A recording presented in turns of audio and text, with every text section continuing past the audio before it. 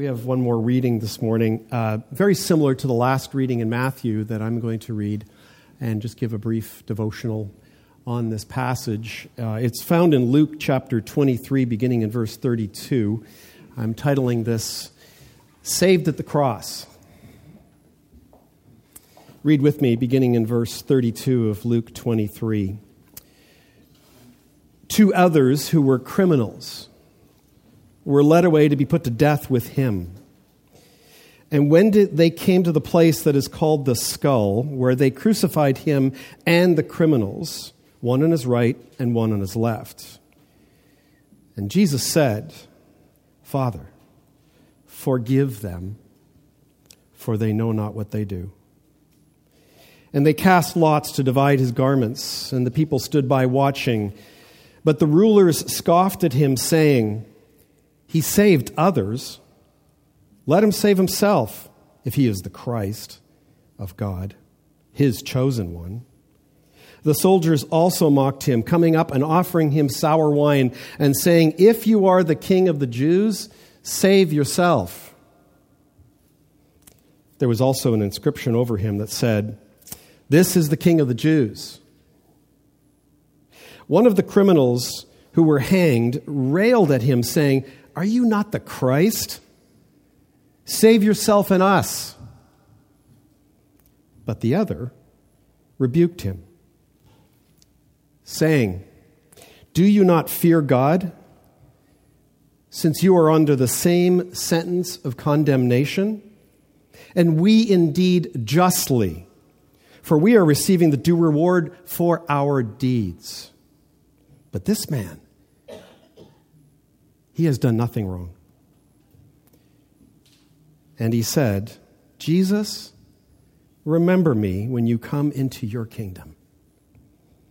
And Jesus said to him, Truly, I say to you, you will be with me in paradise. Let's pray. Oh, Father, thank you for this day. Thank you for these words from Scripture that we've been reading. Thank you for the record of this true story. Thank you for the many witnesses. Thank you for the faithful gospel writers who have all recorded these events of this day in some way, highlighting the specifics of what went on. Holy Spirit, I just pray that you would just bless us in this short time just to hear from you directly so that we may be encouraged on this day and we may understand fully what really took place and what it means to be saved at the cross. Pray these things in Jesus' worthy name. Amen. So as I was reading this week and last actually in preparation for this, all of the scripture readings that were read today over and over and trying to, where should we go this year for something? And it was this text that stood out for me, and a couple of things stood out for me in a way that I actually hadn't seen them before. And so that's where I want to highlight that for you this morning, and I hope it'll be encouraging. But a first question that I have for us this morning is, have you ever asked or wondered why? I mean, think about this. Why did God plan? It's not by accident. Why did he plan that Jesus would be crucified in the middle between two robbers, two criminals? I mean, considering what a big deal it was for the religious people, the religious leaders in that day to see Jesus killed, why not just make an even bigger deal about it, just having him be the one there and focusing all of their venom just on him? Why these two other men? Why are they there?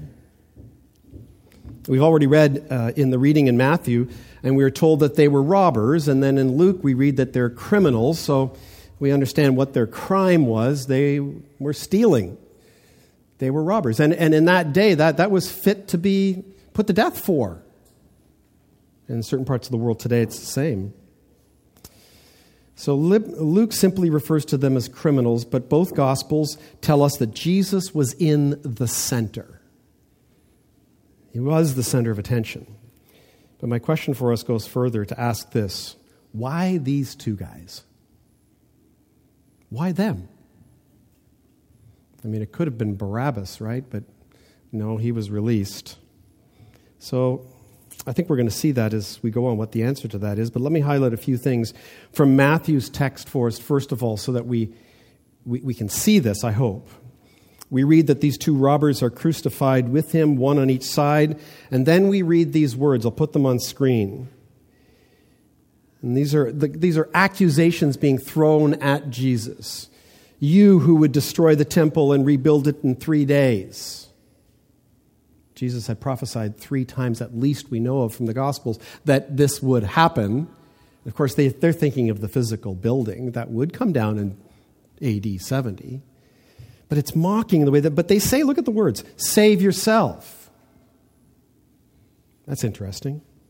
If you are the Son of God, come down from the cross.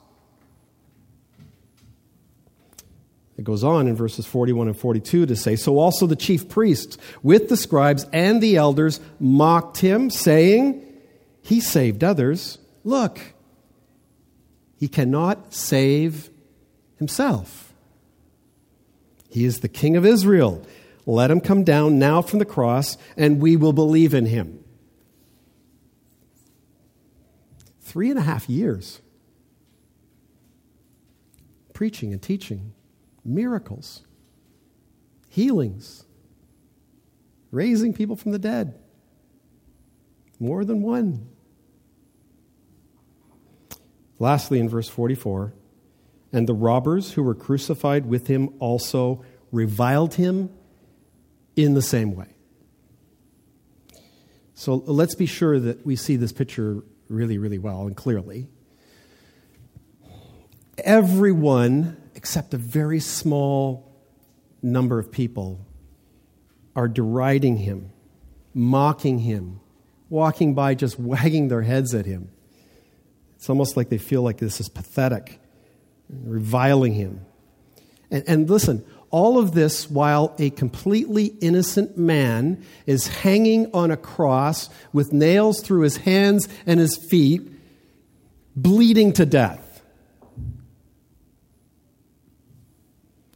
I mean, can you think of anything more inhumane than that? I mean, I think it's easy for us 2,000 years later to look back on that and go, I mean, very, very backward people. Very evil, uncultured people. Be careful. But that's the picture that we see. There's no mercy, of course, we understand, between criminals. We can understand the two robbers on either side of him would be wagging their heads going, you know, what a loser, and treating them in the way that they're doing. But those who apparently feared and loved God, both the religious and the people of Israel, I think it's truly shocking. It is. It's shocking that this would be happening. But here's the underlying issue that I want us to see today, and it's based on another question. What is it that they believe, or we necessarily believe, we need saving from? It looks like that the text begin, and our primary text looks like the same thing. It kind of goes into the same thing. And it asks the question, begs the question, what do they think they needed saving from? They apparently think Jesus needs to save himself from it. Well, let's look at the passage that I read for you a little bit more clearly and see the same thing. In verse 35 to 38 of Luke 23, it starts off with this, and the people stood by watching. But the ruler scoffed at him, saying, he saved others? From what? Let him save himself, if he is the Christ of God, his chosen one. The soldiers also mocked him, coming up and offering him sour wine, and saying, if you are the king of the Jews, save yourself. There's a pattern, right? They're all saying the same thing. There was an inscription, it goes on to say, over him, this is the King of the Jews. One of the criminals who were hanged railed at him, saying, are you not the Christ? Save yourself and us. So what? What are they demanding of Christ, requesting of Christ, thinking they themselves need to be saved from, do you think? One word, clearly. Death. Death. This is the one thing they all have in common when it came to not only what they expected from Jesus if he were the Messiah, but wanted to save them from. Death. That's what they thought was the big deal. That's what they thought he needed to do. No, actually, there's more, I think. Ultimately, all they wanted from Jesus, as we learned last week on Palm Sunday, is they really just wanted a Messiah, a Savior who would come along and save them from the oppression of the Roman government in that day, right? So what? So that they could live happy and prosperous and flourishing lives. Until the day we die, we'll worry about that later, was the general idea. So not too worried about that, of course, unless it is as a result of the Romans killing us. We're not really too concerned with that. The one criminal actually makes it clear, doesn't he? He's almost like he's speaking to them or on behalf of all the people when he essentially, I believe, says this to Jesus. What good are you to us right now, in this moment, unless you save yourself and come down from that cross and don't die? Right? Seems to be what they were all expecting. Well, there's some truth to the fact that Jesus does save us from death, right? There's some truth to that. But there's really much more going on. And I wonder, do you see it? Do we see it? So then something really amazing and beautiful and wonderful happens right then and there in that moment on the cross. Matthew's gospel account told us that both criminals were being crucified and dying with him, spewing their anger out on him. Both of them were like everybody else. Then something happened. Something changed. One criminal had a change of heart. Now again, we need to understand he's hanging there. He's looking at this man who is bleeding to death, and everyone is focused on him, and he's the one that they are all reviling and challenging. He's also hearing him cry out, Eloi, Eloi, sabachthani, my God, why have you forsaken me? He can see the horror, he can see the pain.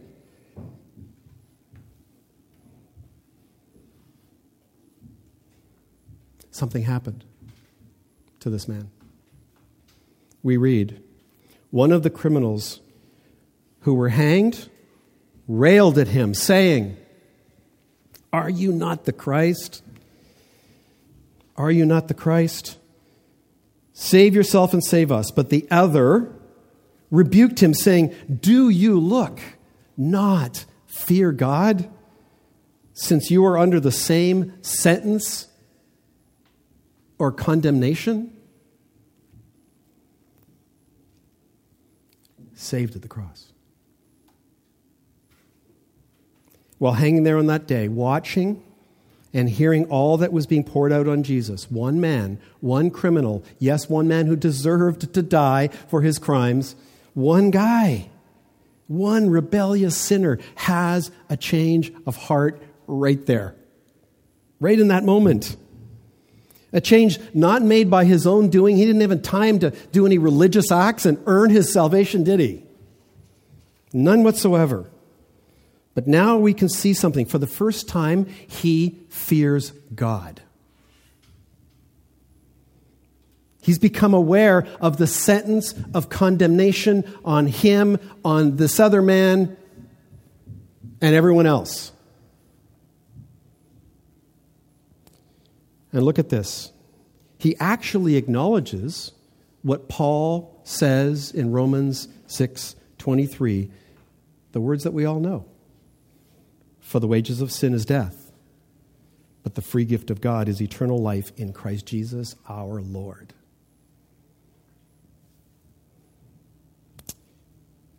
He concludes with these words, and we indeed justly, wow, for we are receiving the due reward for our deeds.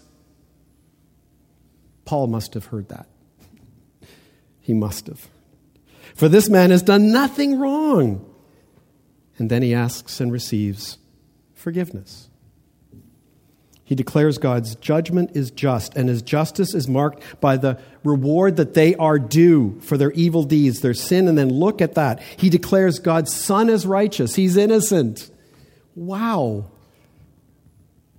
Have you ever seen someone become a Christian in a couple of hours like that? Well, maybe if you were hanging beside the Son of God, it would help. But he's not done. The Holy Spirit now prompts him to literally ask for his forgiveness from the one who is dying on the cross in his place and for his sins, when it says this. And he said, Jesus, look at this, remember me when you come into your kingdom. This is a man who doesn't believe that death is the end of the day, does he? Because he can tell Jesus is dying. This is a man who already must believe that Sunday is coming. Jesus said to him, truly I say to you, today you will be with me in paradise. Wow. I don't know.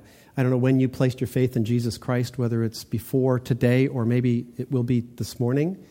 But have you heard those words? Have you honestly heard those words? You should. Trusting in his work on the cross and in your place and for your sins means he is saying to you, truly, you will be with me in paradise for eternity. Beautiful words, wonderful words from the cross. This man is saved at the cross. This man is a lowly and rebellious criminal, just like everyone else. And yes, this man was and is saved from the penalty of sin, from the wages of sin, which is death. But more importantly, he was saved. Listen, and the reason why Jesus died on the cross and in your place and in my place and for our sins was to save us from God himself.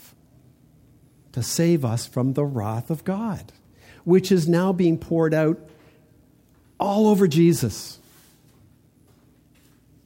on that cross, in that place, to the point where he senses that the worst thing possible that could ever happen is that he and the Father would be separated because of the weight of this sin. Eloi, Eloi, sabachthani, my God, why have you forsaken me? Jesus absorbed all of God's wrath and judgment for us so that we could be forgiven and saved indeed. Amen? Amen. We, all of us who have placed our faith in Jesus Christ and trusted him, are saved from the wrath of God.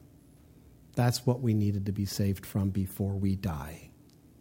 That's what he accomplished 2,000 years ago on the cross and in our place. It started right then. People getting saved at the cross, and this man was not the only one. Let me read these words for you in conclusion. It goes on. And it was about the 6th hour, and there was darkness over the whole land until the 9th hour, when the sun's light faded, and the curtain of the temple was torn into two. Then Jesus, calling out with a loud voice, said, Father, into your hands I commend my spirit.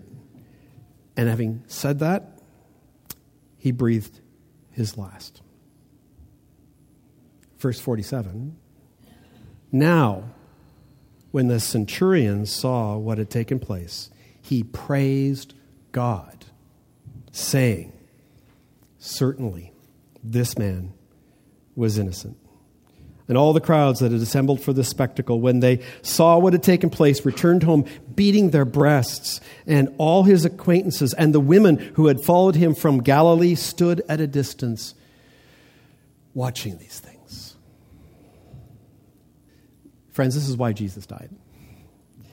He died as our substitute in our place to absorb the penalty that you and I deserved, so that we could be forgiven of our sins and receive the free gift of God, which is eternal life in Christ Jesus, our Lord.